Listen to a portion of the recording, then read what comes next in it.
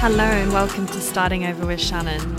This is a podcast about fresh starts, new chapters, and embracing change and challenge to become a better version of ourselves and create a better world around us. I'm your host, Shannon Jenkins, and every week I'll be bringing you a different starting over story with tips on how to conquer life's difficulties to find greater joy, meaning, and purpose.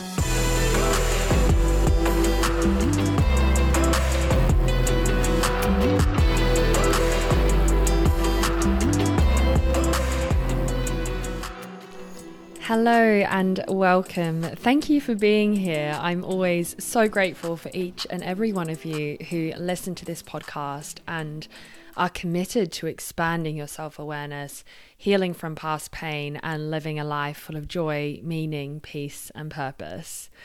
So for the past 51 weeks, I've released podcast episodes every single Tuesday, which are designed to guide, inspire you, and motivate you also along this journey.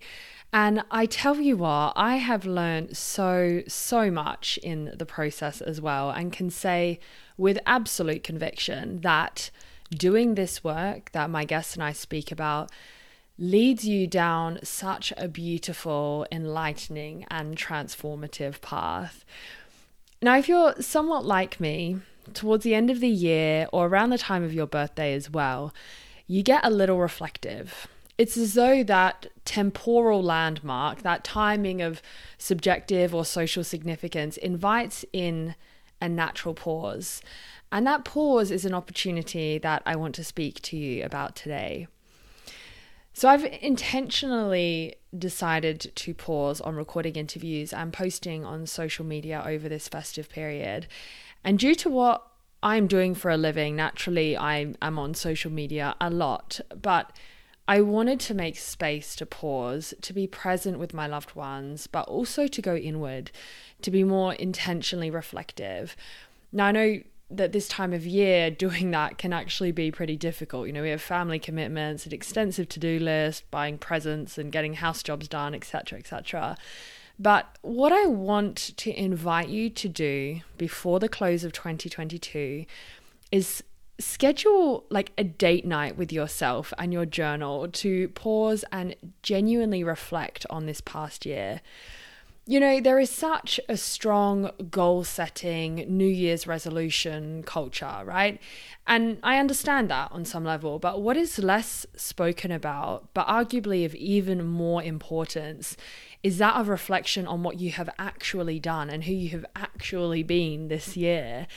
And this is not done to dwell in the past, nor to criticize yourself for what you hope to do but actually didn't. It's to help you move forward with more clarity and more intentionality. So I'm going to suggest 6 questions for you to incorporate into a reflective practice for some time over the next week to close your year well and with confidence. And this is exactly what I intend on doing myself. Practice what I preach here, people. So on the evening of Wednesday, 28th of December, to be exact, I've scheduled in my calendar to do this exact practice. I know what's on the agenda. A bubble bath is calling me, candles, ambient music, a cup of chai tea or glass of red wine, TBD on that front, and of course pen and paper. I'm all about creating the right environment for this, but crucially, I'm going to ask myself and write on these next questions that I discuss here. Now, if you're feeling inclined or able to give this a go and you want a reminder of these questions for yourself, take a screenshot of the show notes. So that is the episode description wherever you're listening to this.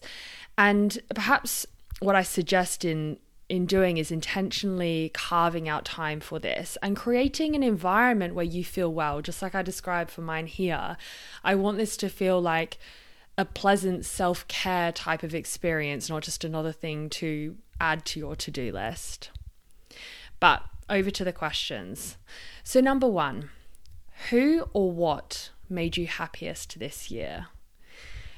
We all seek to live happy lives overall, don't we?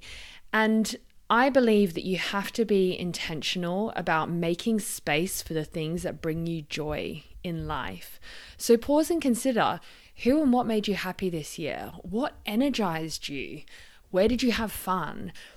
And the beauty, I think, on reflecting over a longer period, such as the whole year, you'll find that you have some key memories that jump out at you. For example, for me, I know that I loved this contact improvisation dancing class that my partner David and I did together when we were in Costa Rica on holiday this year.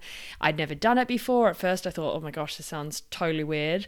And much to my surprise, I was like, this is bloody brilliant. And I wanted to find another way to do it. And I thought, wow, dancing and music really makes me happy, joyful, but connected also to my body and soul. And I thought on that and reflected, okay, how can I do more of that next year? And not necessarily that's going to break the bank by doing an international holiday every year, for example, but how can you do that in your daily life? So really take that time to reflect on what made you happy this year and do more of it. Number 2, who or what drained you energetically this year? Now, of course, life isn't always going to be rosy. You're going to have the down moments as well. But there is something different, I think, in the down moments that come from the disappointment of a rejection or the grief at a significant loss than the lack of energy that comes from someone or something that isn't right for you. What drains you of energy, I believe, is what gives you a clue about what you need to change. So are you in a stagnant work environment where you feel uninspired, stuck, and like you're not growing? Or is there a relationship in your life where after meeting with this person you feel exhausted and vibrationally lower? Again, this could provide insight about what needs to change. And it doesn't necessarily mean removing someone from your life or quitting your job ASAP. It could mean setting and maintaining stronger boundaries with somebody, or asking to be a part of a new project at work, for example. So summary 2, who or what drained you energetically this year? Number 3, what is the biggest challenge you overcame and how did you overcome it? This could be at your work or your personal life or both.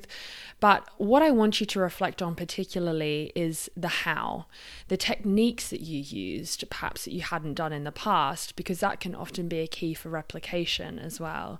So I know for me at the start of this year, I would have been surprised at my ability to be consistent in producing a podcast episode I was proud of, or proud to release each and every week for an entire year, because consistency and discipline has always been one of my struggle areas.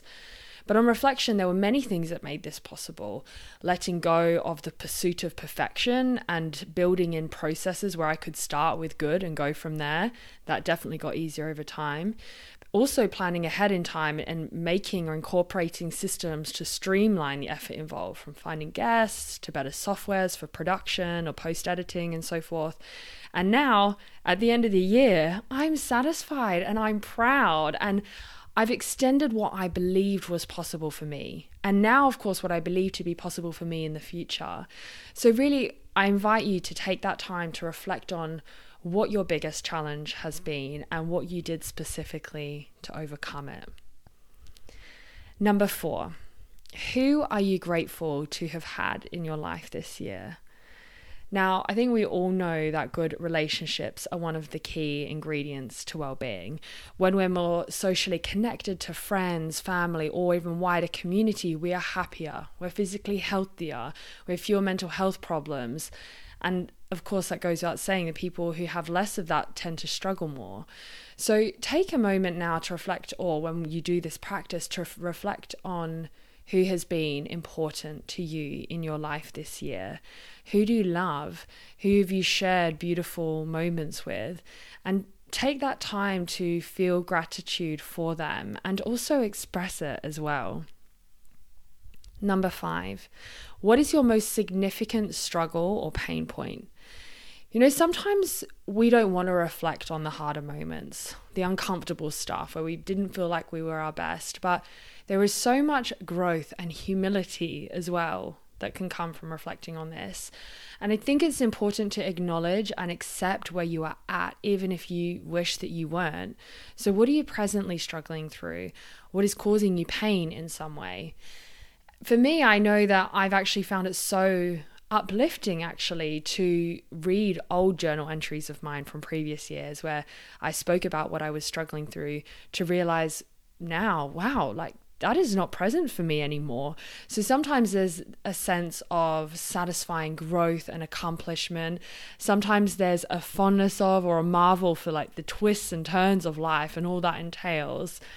So I challenge you to write about this now, and then next year reread your entries. Maybe you can even pop a note in your calendar if you use a digital calendar to note even where you wrote this, what journal it was in, or if you're doing it on your laptop, if you prefer, where you've saved it. And last question, number 6. Did your doing and being this year align with your core values?